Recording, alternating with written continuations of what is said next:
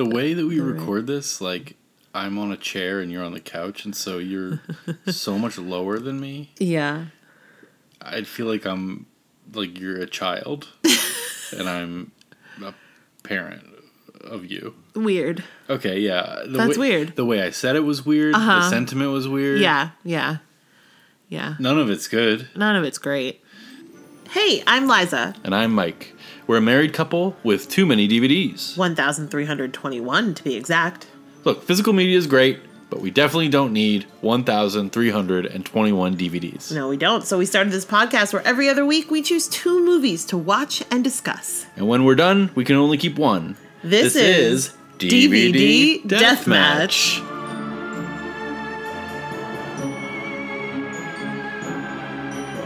Hello. Yeah, hello. How you doing? Should we start this podcast? We got to start the podcast. Oh, I don't know. It's cold out there today. What? If they don't know what we're doing / haven't seen the movie, they don't understand this bit. You know, they can deal with 10 seconds of not understanding the bit. Wow. Before I clearly am about to explain it. Wow, isolating our audience right off the bat. I'm so sorry, you guys. Dolores, Claiborne. It takes place in New England. Maine. Maine, even. Yeah. The New England of New England, they call it. So, there are some thick accents. There are. And it's really fun. Part of the charm. Part of the charm. But we're getting ahead of ourselves. I know. Hey, how you doing? How's it going? Really, really well. Thriving. Everything is good. I love that. How are you? I'm pretty good. You know. Yeah? Also thriving. Also, everything is good. Jesus. Jesus Christ. No, I've spent the day editing this video because I'm going to try and do YouTube videos again. Yeah, that's fun. And I was learning how to use Final Cut Pro, and I'm very excited to see that it's similar to iMovie, but there's just more exciting things that you can do with it. So, like, I, knock on wood, haven't had that much trouble learning it yet. So wonderful. I know. Was that interesting at all? Check out my YouTube channel, guys. Yeah. It's just my name. There you go. Hot content coming to your YouTube channel soon. Oh my God. So that's cool. So much content. Yeah. Do we have anything else? Oh, you know what? You know what has happened? What has Between happened? the last time and this time, we saw another movie. Another movie? We did. Whoa. We did. Look at us. It was real long. Killers of the Flower Moon, right? Killers Is this the movie you're discussing? That is okay. the movie. We did see Killers of the Flower Moon. Yeah. I thought it was great. I had a great time. Yeah. Not a great time, really. It's a very sad movie. Yeah. But I did have a good time. It was a good movie, yeah. And, yeah, it was long, but I didn't... as I said to you afterwards, it didn't not feel long. Yeah. It wasn't like it flew by. Yeah. But it didn't feel 3.5 hours long to me. Yeah. It felt like a long movie. Yeah. But it's very engrossing. I mean, if you're a person who likes plot, there's a lot of plot. It's not like, you know what I mean? There's a lot of things happening in it constantly. Yeah. That move forward, and it has this propulsive feel to it. Yeah. But it was great. I thought it was great. I thought Lily Gladstone was incredible. Oh my God, so good. I thought De Niro was great. Really bringing you remember how we talked about how we brought it to hide and seek a couple weeks ago? Really brought that level of acting. No, I thought he was incredible in this. Yeah. Yeah. Yeah. I have a question. Okay. Because my friend brought this up today.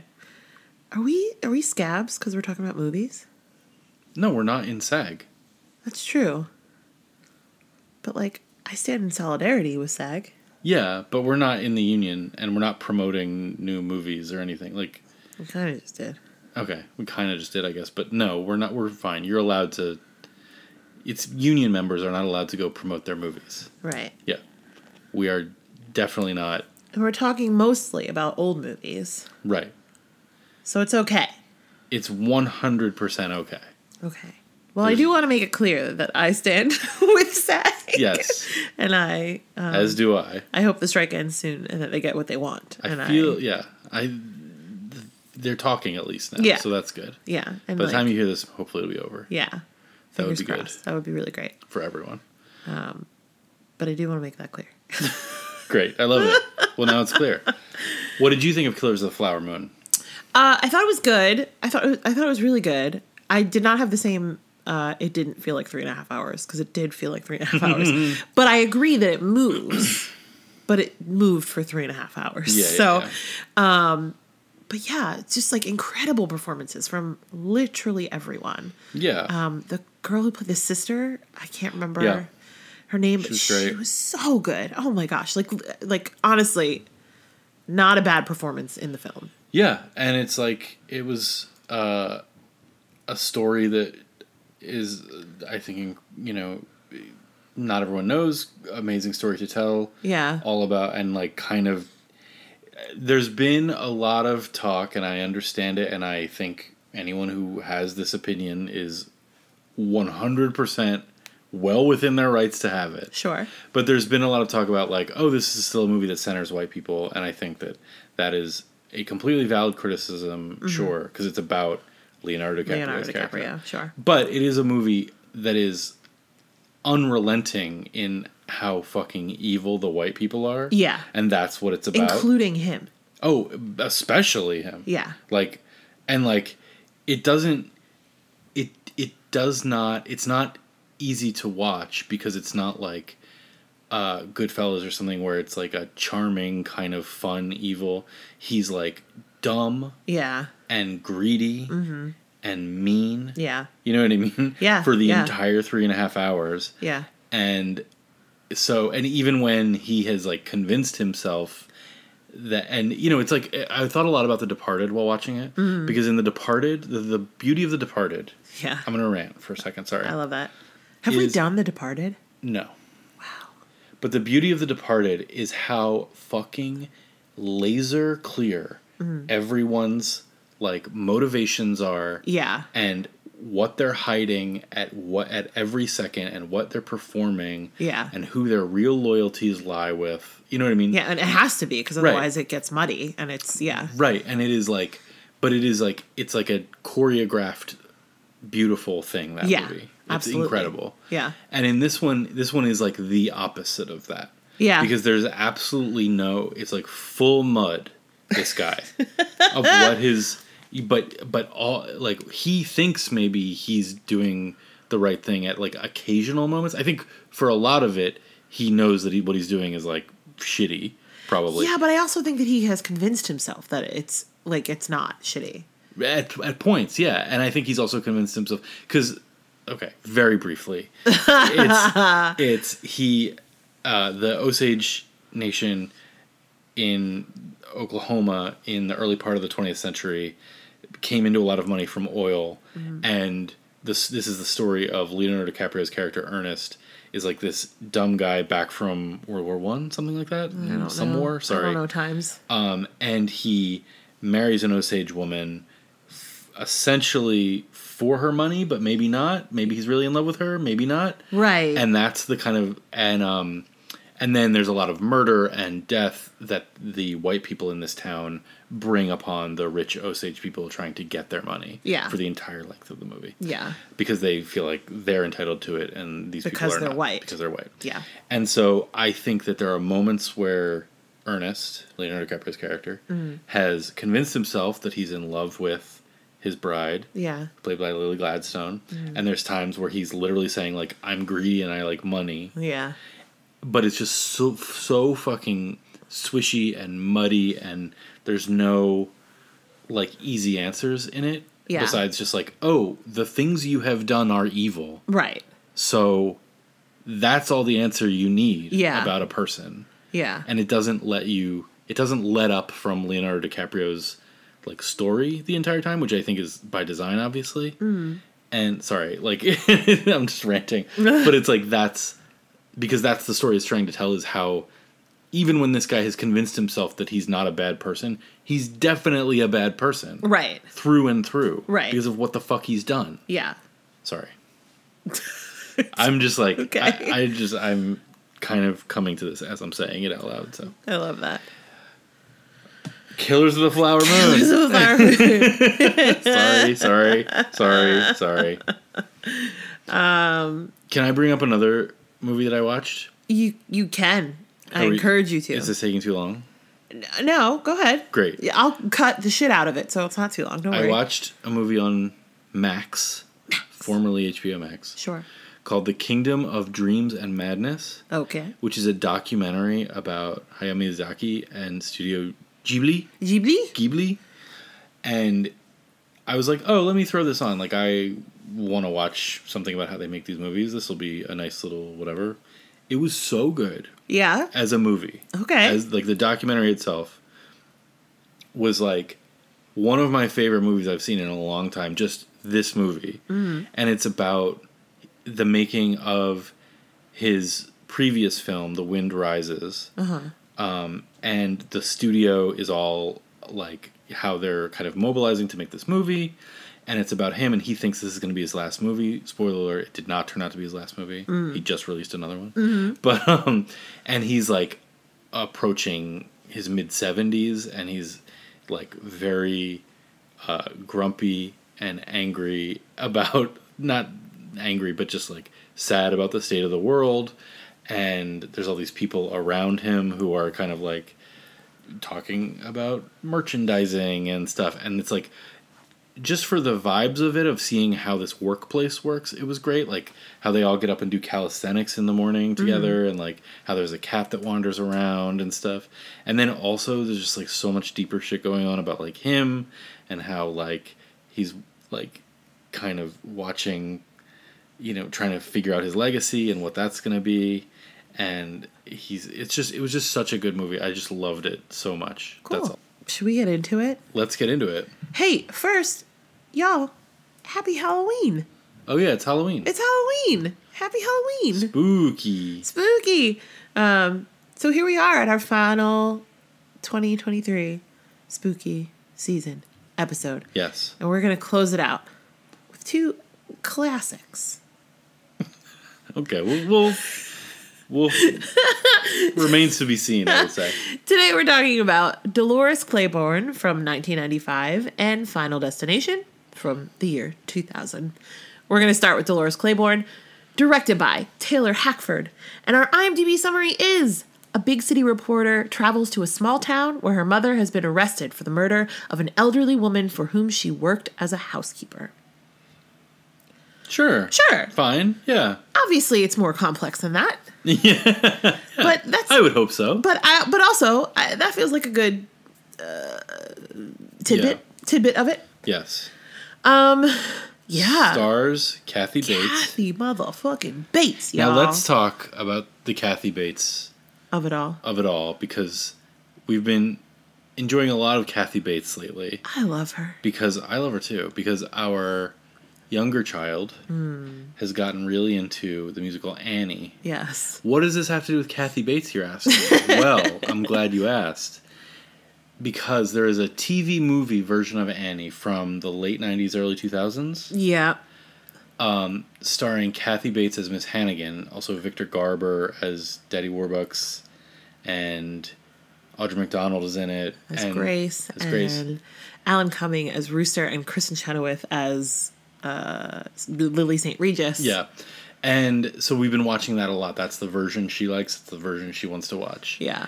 And Kathy Bates is incredible in that. Oh my God, she's so good. She's so good. She's having such a good time. She's like so just really great. So we've been, I mean, literally every morning now. Yeah. She asks to play Annie. So every morning we're listening to Kathy Bates sing Little Girls. Yeah.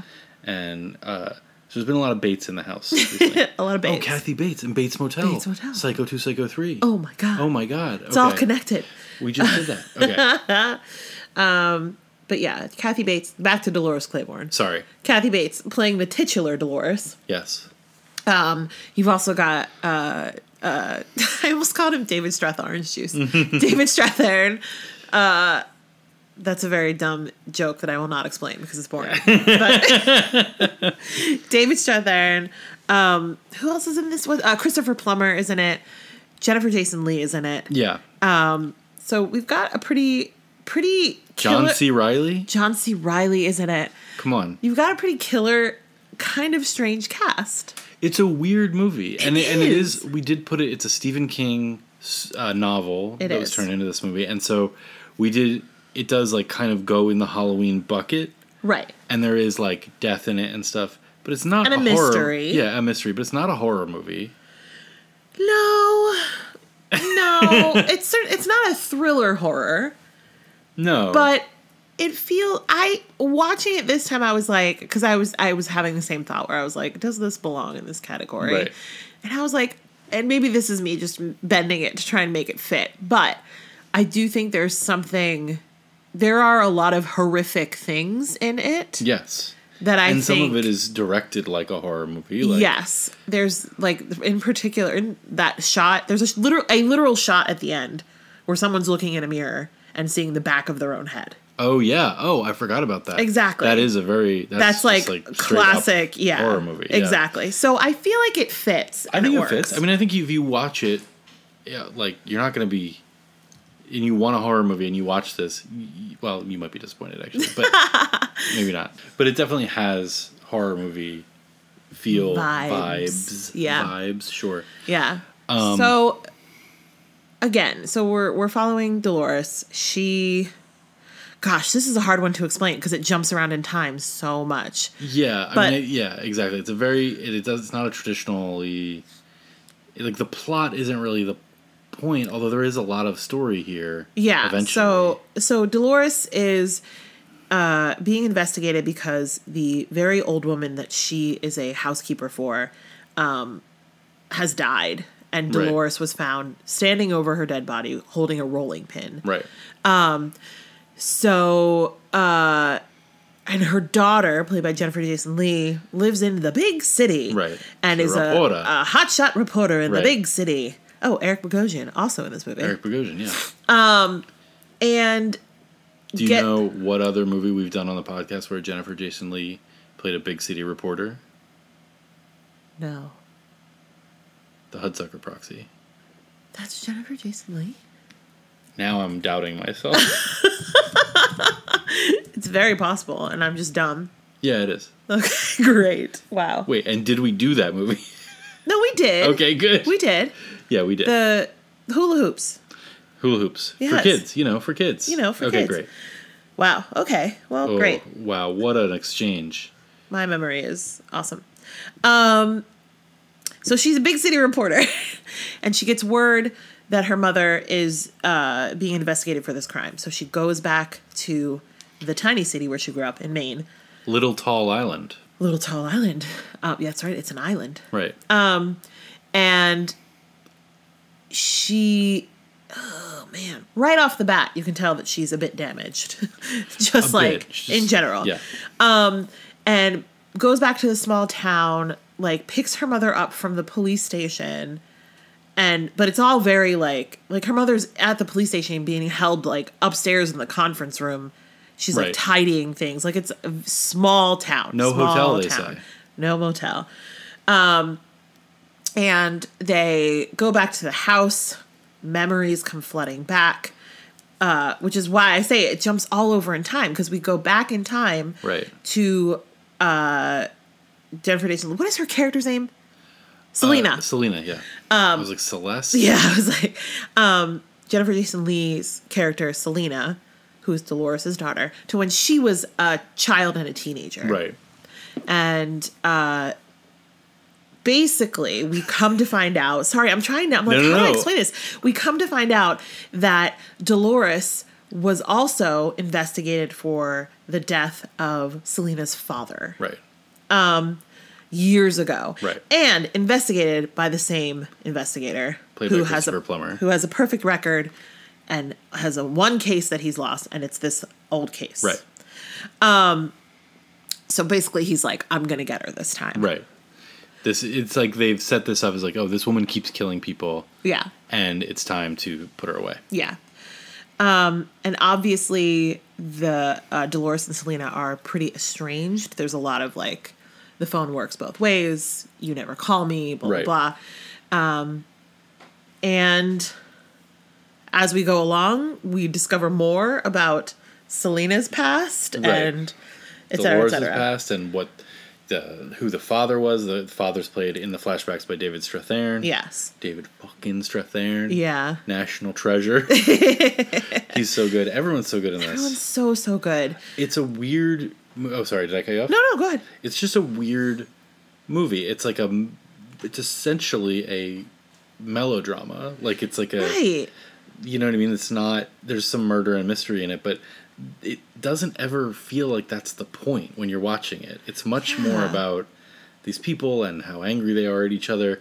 And I mean, the like fireworks of the movie, the kind of thing that I remember from the trailers of being like, this is something you want to show up for, is like Kathy Bates being sassy.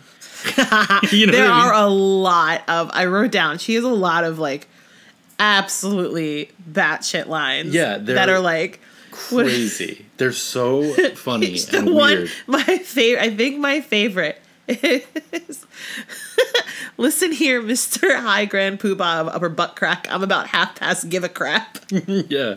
And you're like, what? Well, at one point, Christopher Plummer says, I'm sorry. And she says, I bet the last time you were sorry was when you went to use the pay toilet and the string on your pet dime broke. And you and I looked at each other like, what? Like, what? Like, just Is that a thing? The string, the pay toilet and the string on your pet.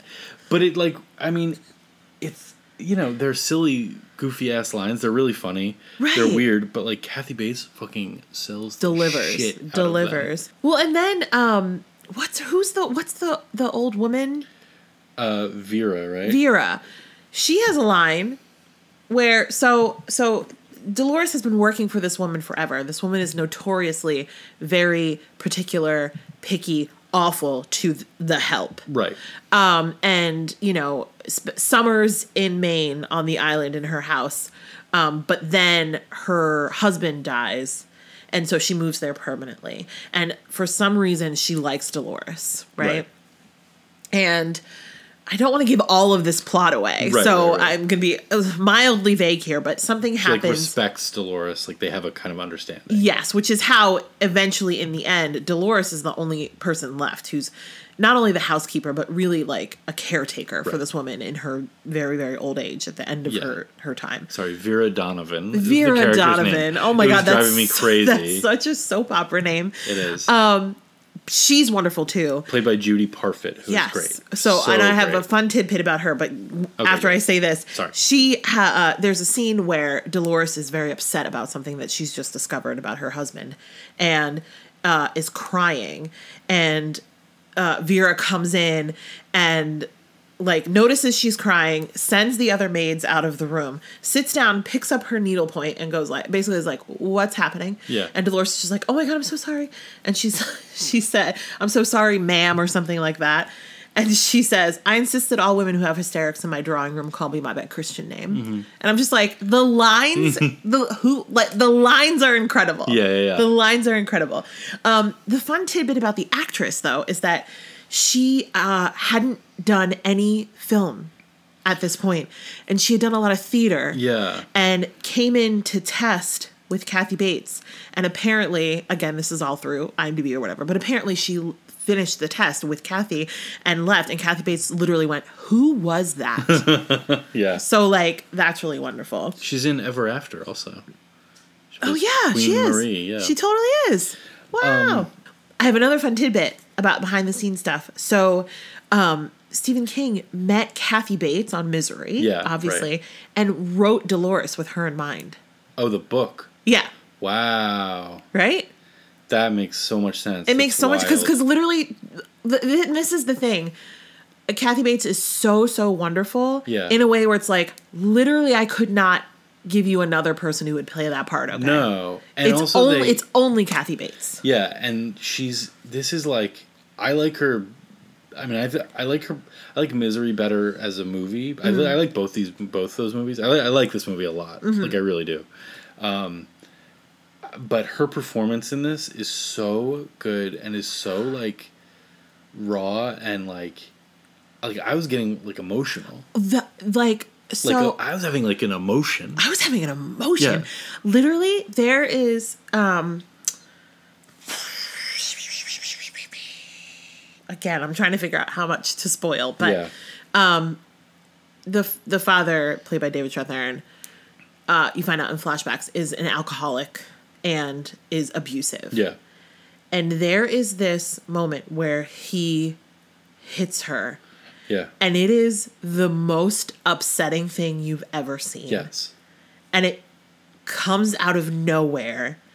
And it's just like even thinking about it, like I get emotional. Like just the way it's done and the way both of them are in the scene is so incredible. Yeah, and the way that he lures her into, like, the way that they play off of each other, and she kind of thinks it's safe to push him a little bit. Yeah, like, not make push, a joke. Like, make a joke, and then ooh, and her oh my god, it's so good. It's so good. And I think there's a danger.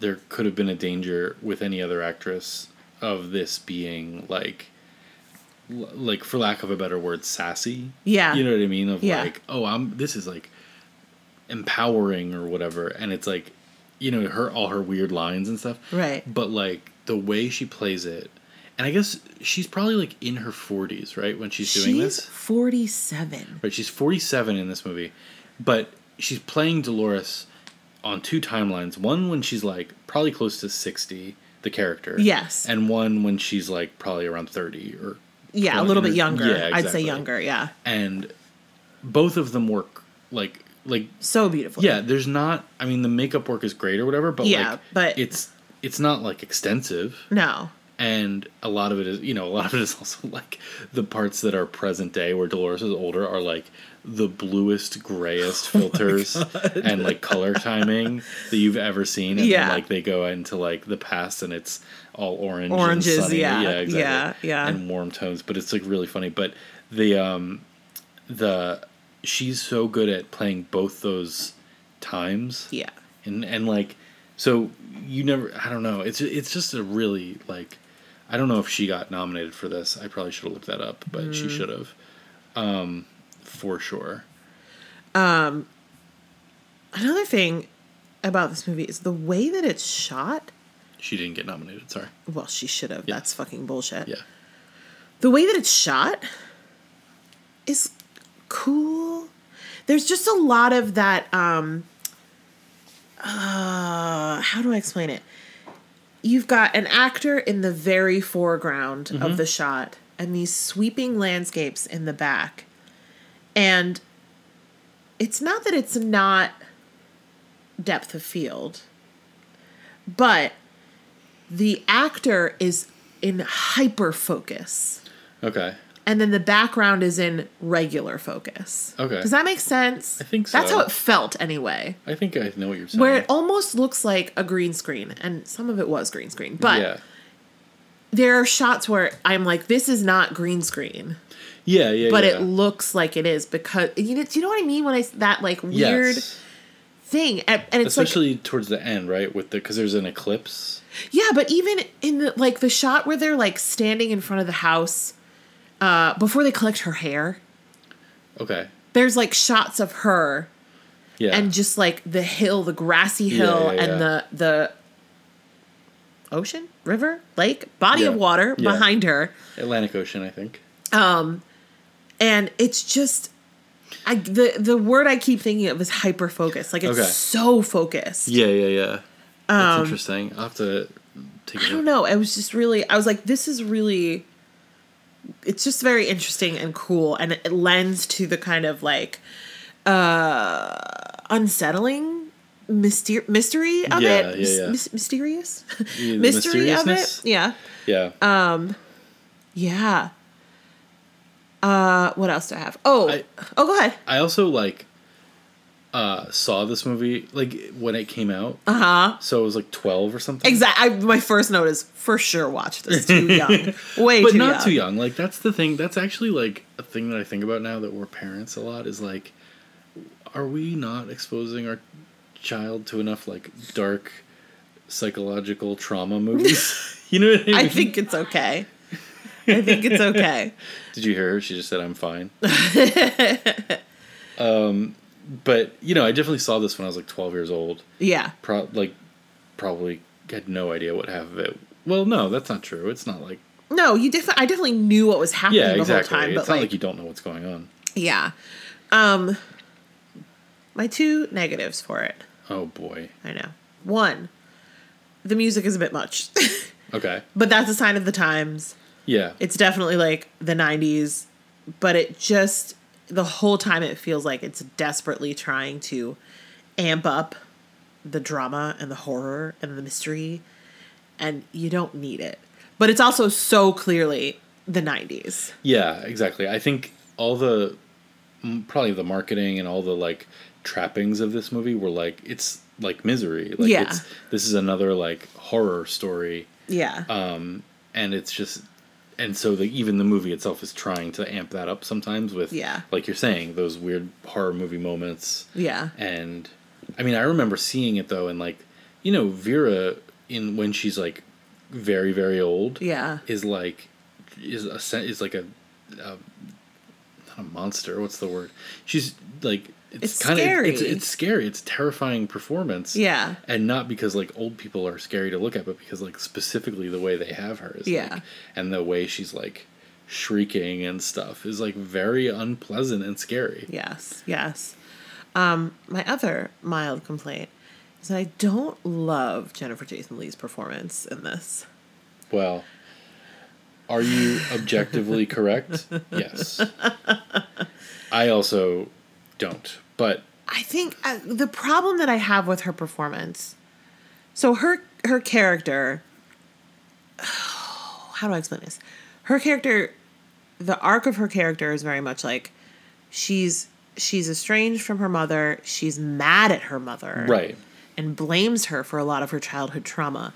And then discovers, after being forced to go back there, discovers that she was wrong. Right. And then a lot of what she hates about her mother are kind of defense mechanisms, things that her mother was doing to protect her. Like, yes. You know, all that stuff. Yeah. And that she's blocked a really big part of her childhood because it was so traumatic. And she just seems so bratty the whole time. Yeah, she feels like she's playing one thing, which is anger. Yeah. And I get how that's like a trap. Right. But I want to see someone not fall into that trap, basically. Well, it's like it's like a little bit more softness to it in the beginning. It's almost like that scene we were talking about with Kathy Bates and David Strathairn, where he kind of like lures her into, they're joking for a second, and then he strikes, you know? Yeah. And it's like you kind of want, like there's so many kind of facets to the two of them in that scene and throughout the whole movie. And with her, it feels like, and I'm sure she was directed this way, like whatever, but it feels like, or it was written this way, maybe. Yeah. Is that she's just playing one facet, which is just, I'm fucked up. Right. And I'm angry. Right. And it's just like, it's not that it's unwarranted, but it would have been nice to see just a slightly more realistic approach to it. Like you said, softer in the beginning. Like there's having, being estranged from your mother and coming home and talking to your mother like she's a fuckwit. Yeah, right. You know what I mean? Yeah. And those are two different things, and she does not make a distinction. Right, yeah. So, yeah. I do want to say speaking of the writing, I think it's like a really well-written movie, and it's written by Tony Gilroy, which I didn't know till we watched it again, who wrote all the Bourne movies. Oh. And created a little show, don't know if you've heard of it, called Andor. So that's your favorite thing ever. It's kind of one of my favorite TV shows of all time. At least the first season. We'll see how the second season is. But love Andor. Yeah. So, yeah. Well, I also think like from a screenwriting perspective, like the movie does this weird magic trick that we've talked about a couple times now, where like it's pretty clear I think the first time you watch it, like, what's going on? Who, you know what I mean? Like, there's not any like huge, insane revelations that like don't. I mean, there are revelations throughout. Yeah. But it's not like there's not a lot of like story here. Well, okay. Or at least like sexy like Stephen King horror movie story.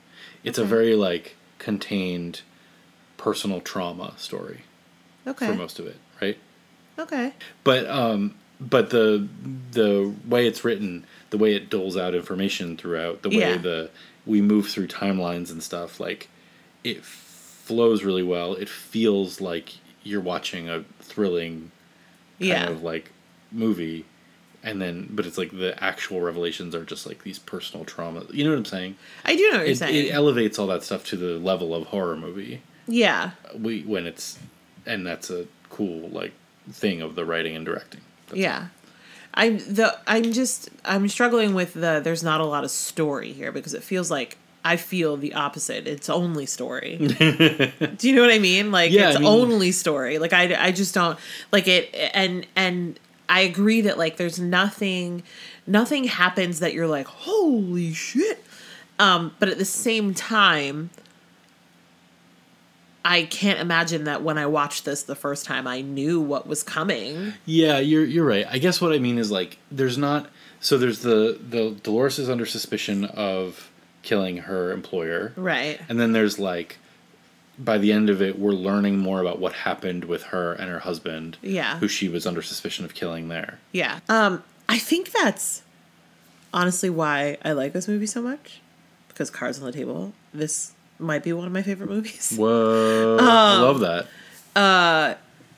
Is that it feels like a play. Yeah. Like this would translate to stage very easily. Yeah. I think it has. There's like an opera version I was reading. Oh, yeah. Lovely. Yeah, it feels like a play and I eat that shit up. Yeah. So. We have 2 movies this week that I think at different times are actively trying to emulate Alfred Hitchcock.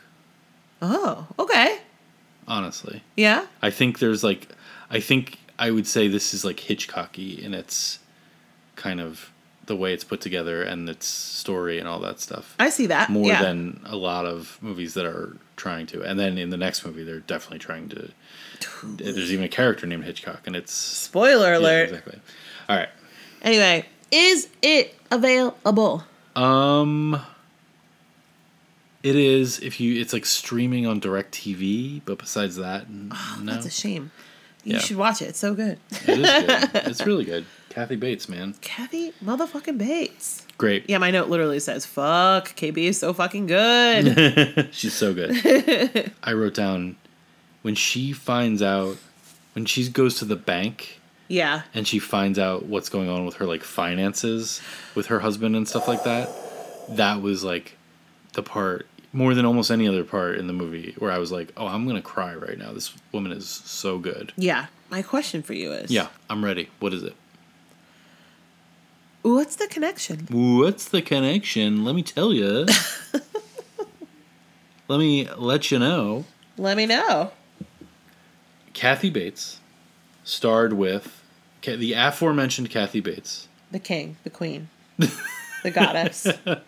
Starred with Ali Larter, the king, the queen, the goddess, in a 2001 movie called American Outlaws, which the New York Times called Simple-Minded and the Philadelphia Inquirer called an utter failure. Wow. It's a kind of retelling of like the Jesse James story or something, and it stars Colin Farrell. And but both Ali Larter and Kathy Bates were in it. Ali Larter is in our next movie. She is. Which is Final Destination from the year 2000, directed by James Wong. Mm-hmm. IMDb summary is an adventurous... Nope. That is not it. That is the IMDb summary from last week about an adventurous 11-year-old girl. That is the summary of Coraline.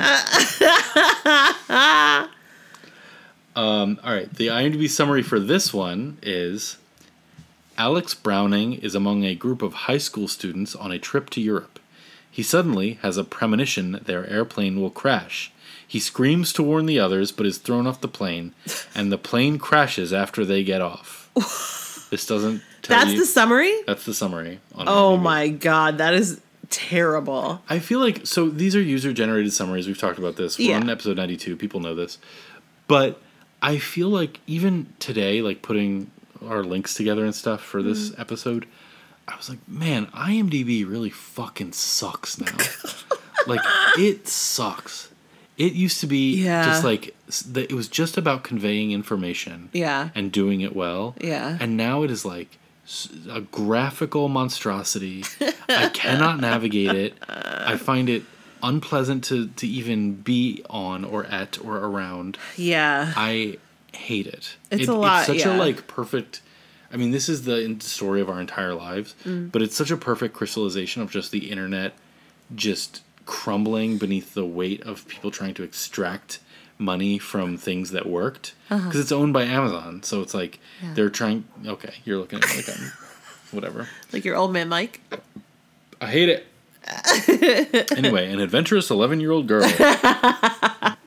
Okay, Final Destination. Now, we've talked about Final Destination before, specifically Final Destination 2, which we covered. We covered it on episode 14, which dropped October 29th, 2020. Whoa! 3 years ago. 3 years. Whoa! That's kind of crazy. Yeah.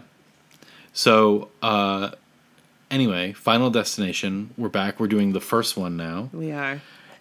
My memory of this movie is that I saw the second one before I saw the first one. Really? And, like, came to the first one later. Okay.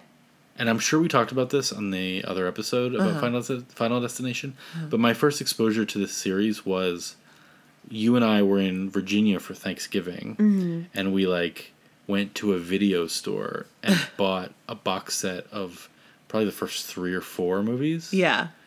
And for, like, $20 or something, and then watched one of them in the hotel room. But not the first one. But I don't think it was the first one.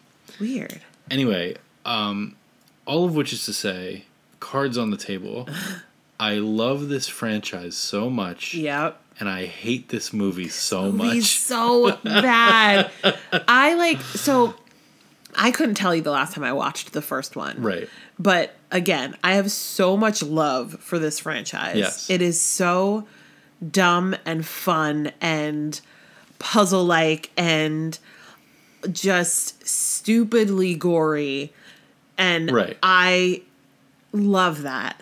And I forgot that the first one has absolutely none of that. Yeah. The first one is taking itself so seriously. My first note is, oh, this one is trying to be like a real movie. Yeah. Like it's taking itself so seriously. The performances are not good. Right. Like no, it's they're not. It's so upsetting to watch because again, I truly have so much love for this entire franchise. Right. Once it gets part 2, like they've figured it out so elegantly, like what this is. Yeah. Which is a big, crazy disaster in the beginning that is very gory and crazy. Yes. And then, progressively like weirder and crazier Rube Goldberg kind of death scenes throughout the rest of the movie. Yep. And like with some like, character filler in between. Yeah. And that's it. That's all it needs to be. Yeah. And, some of them stray a little bit from that formula, but that's it. But in this one, it's like the disaster at the beginning takes forever. Oh my gosh, so long. And because they're setting it up in like a kind of a very different way than they do in the later ones. Yeah. And because they're trying to get you to care about these characters, I guess. Yeah. Which, kudos to them. Well, yeah, no, truly, they spend so much time. Right. With the main two, Devon essentially. Sawa and Ali Larter, like trying to like make them a thing. Right. And and then throughout, it's like you get maybe some of the like toying kind of fun, like tension and release kind of stuff from occasionally some of the death scenes afterwards. Yeah. but not in the same way. And they're not as fun. No. And like, there's like, I guess, sorry, if we skipped ahead or we're good. I think we're okay. Okay, yeah. You know what Final Destination is. Right. We've said it. There's a big, insane thing. This one's a plane crash that he sees. He freaks out. A bunch of people get off the plane. And then Death is pissed and comes for them. Right. And Death is personified by, well, not personified. In this one it is. Sort of, not personified. Yeah. It's not a person, but there is like a shadowy black blob wobbly thing that happens. And there's like wind. Yeah. Sometimes. Yeah. Even when the window's closed. Whoa! It's like, what? So there's also like all the weird shit, which they still do in the other movies, where like he keeps like seeing signs around that point to death. And like one of them is like, his clock at 1 a.m. goes to flickers to 180, which is the name of the flight that he's about to get on. Yeah. But he doesn't see that. That's just for the audience. Yeah. So it's like, wait, is Death doing that? Why is Death doing that? For us? And also, is that a thing that happens before you die? There's a weird... Anyway. And then another one is he's in the airport and he like looks at the thing, at the departures board or whatever. Yeah. And we just zoom in on the word terminal because like terminal has a double meaning in that context. It sure does. But by that logic, shouldn't everyone in all airports die all the time? Because the word terminal is surrounding them. Is everywhere. Everywhere? Yeah. It doesn't, by that logic, that's the problem here. Yeah, exactly. You're trying to make it logical. Right. But the movie's also trying to make it logical. I mean, whatever, they all do that. So... Yeah, so it's Devon Sawa, Kerr Smith from Dawson's Creek, Ali Larter, Sean Pennsylvania's own. Yeah, that's right. Oh yeah, the accent comes out a couple times. It does. Oh yeah, it really does. It really does. Stifler, Sean William Scott, Tony Todd, who also plays Candyman. Yes, and is in this one. He's in a couple of other ones too. Yeah, he's in this. I don't know if he's in every Final Destination movie, but he's in a few of them. Yeah. As this like same like mortuary worker who speaks in riddles or whatever about like death's plan. And yeah. It's like, okay. It's very it's a lot. I saw 6 Feet Under. This isn't what mortuary is like.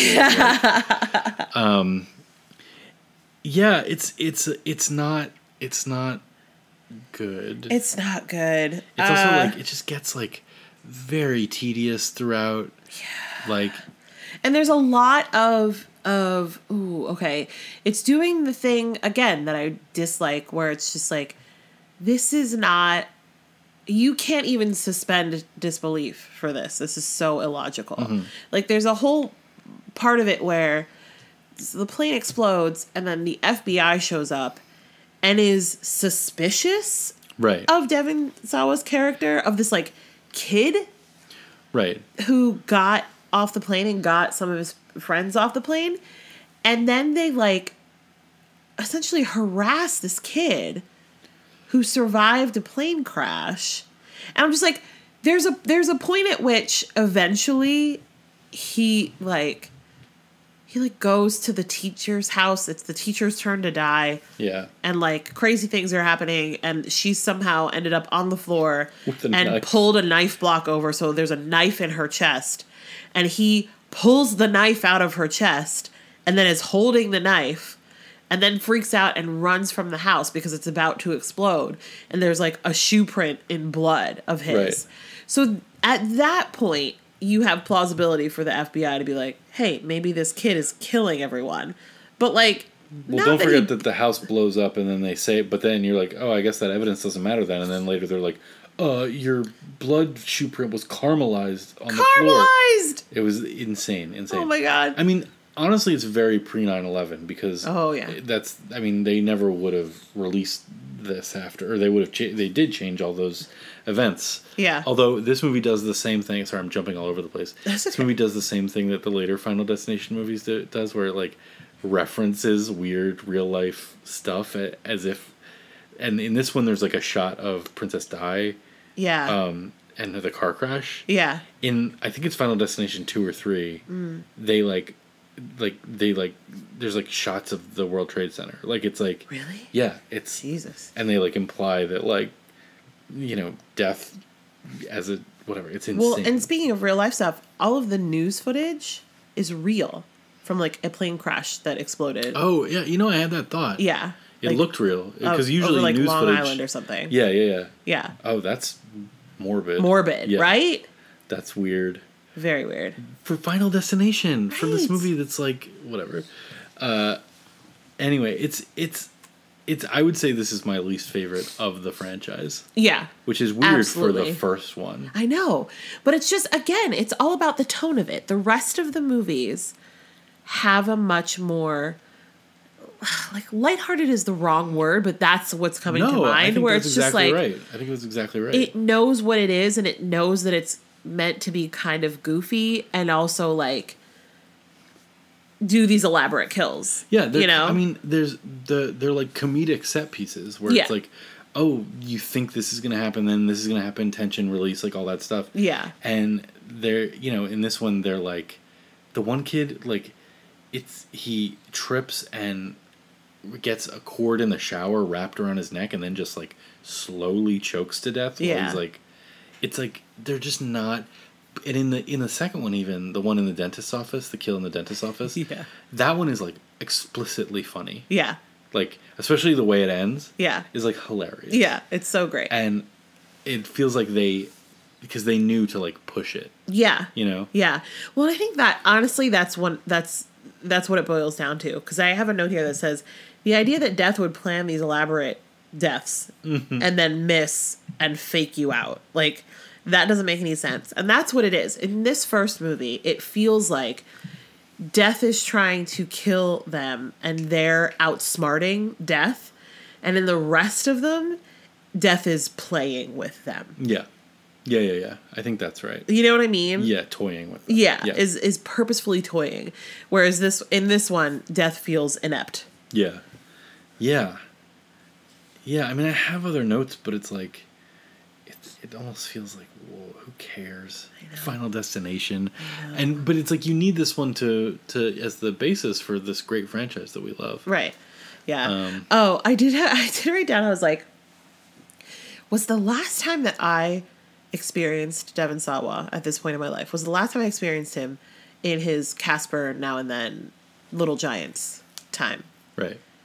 And it's not, because he was in a movie called Wild America that I could not tell you a single thing about it, but I know that I saw it because he was in it with Jonathan Taylor Thomas. Oh, okay, yeah.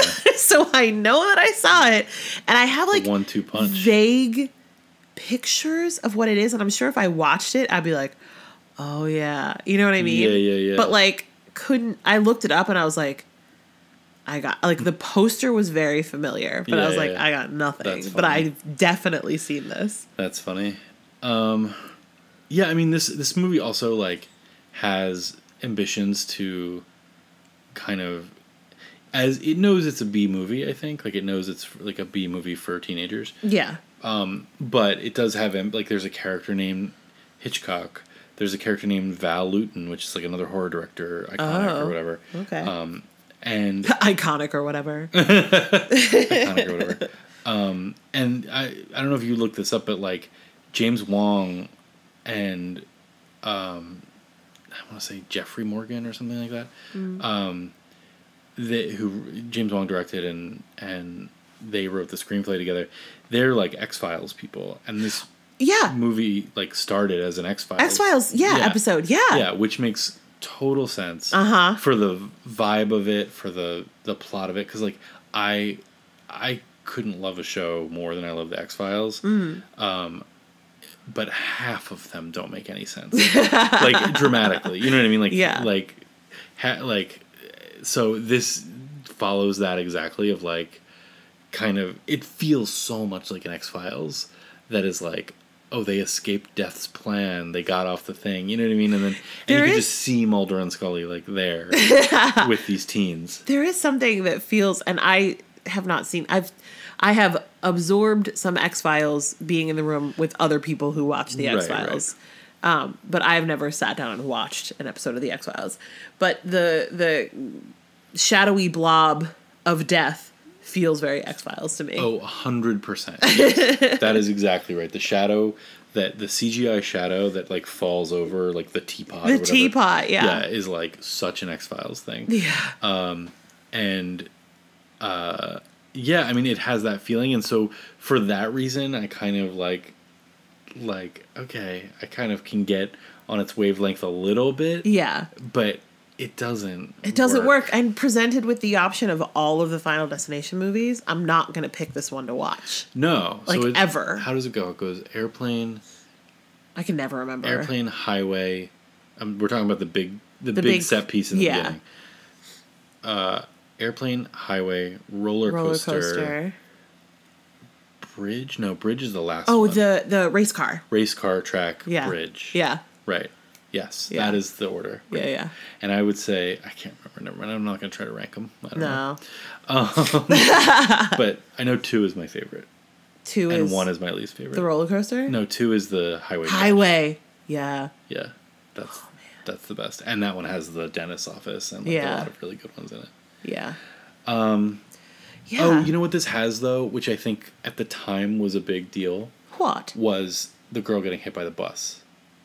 I think that was like... a big deal. Well, I think that was surprising to people at the time. I think now... Oh, I did see a thing that was like... because that's the scene, and then right after that is them having the Alka-Seltzer, right? Yeah. And I saw a fun fact that was like...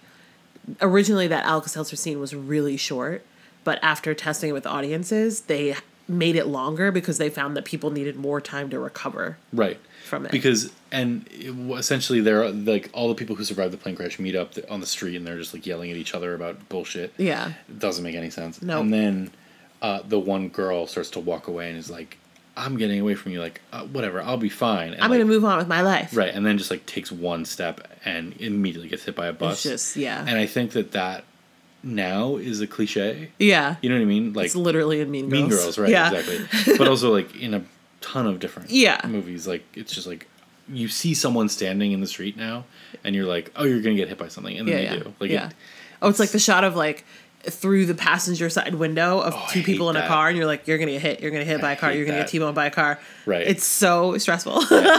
You can tell from the composition if they're about to get hit by a car. Yeah. God, it got to the point for a while. I feel like we're past it a little bit now, but it got to the point for a while where anytime there's a scene in a car, I was like, I was on high alert. I hated it. But anyway, I think that was an innovation at the time. Yeah, you know what I mean, in a way.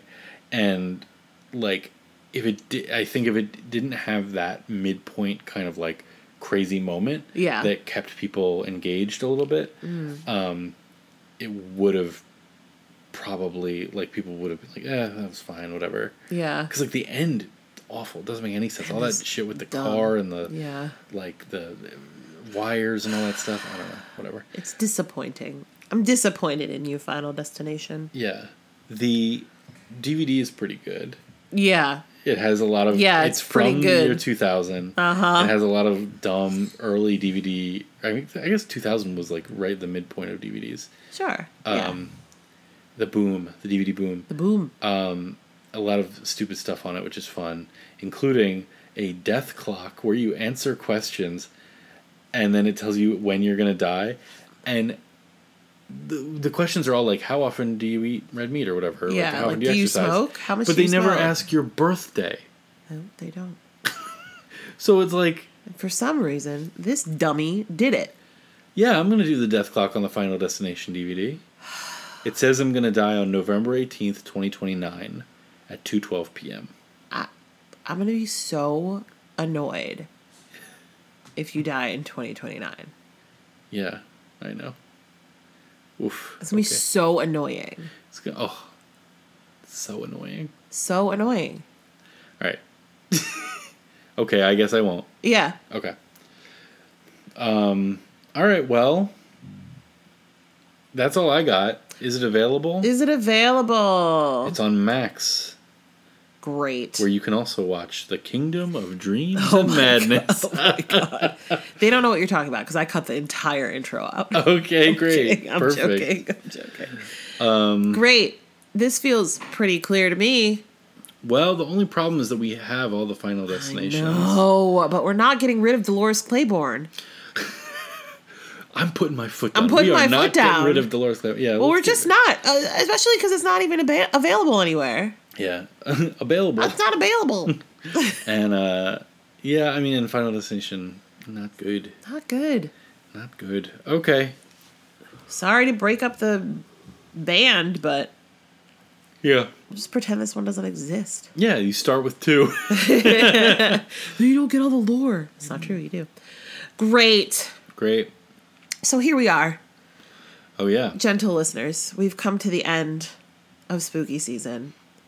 Gentle listeners. Gentle like listeners.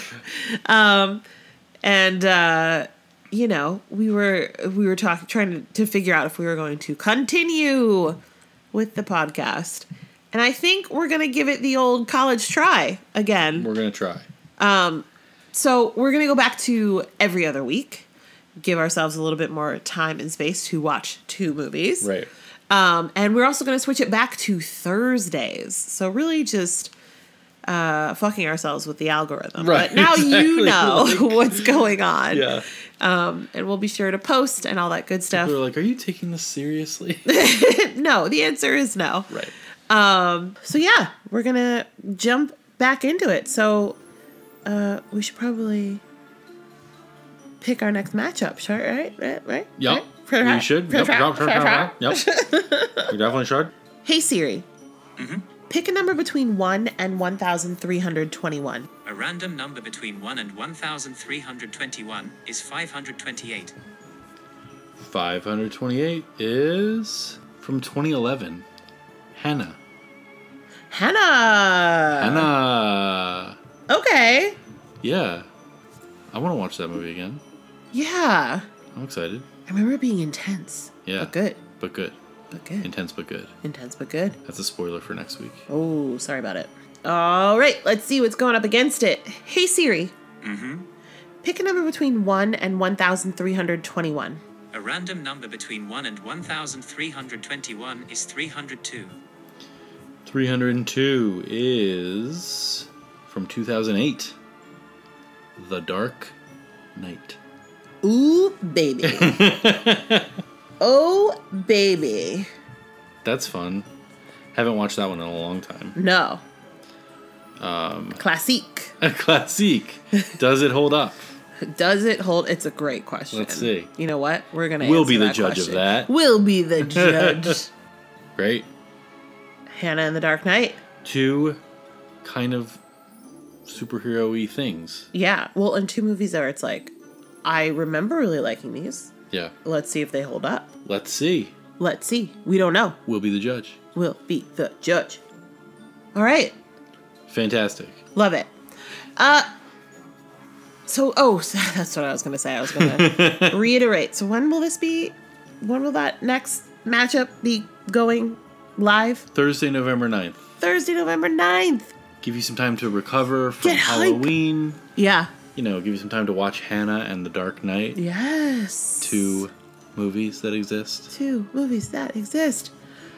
And listen, thank you so much for listening, especially if you got this far. We're DVD Deathmatch in all the places. We got the Insta, we got the Twitter, we got the Gmail, we got the World Wide Web. And I hope that you have enjoyed your Halloween. Happy Halloween! Happy Halloween, everybody. All right. Come back next time and see who survives. DVD Deathmatch.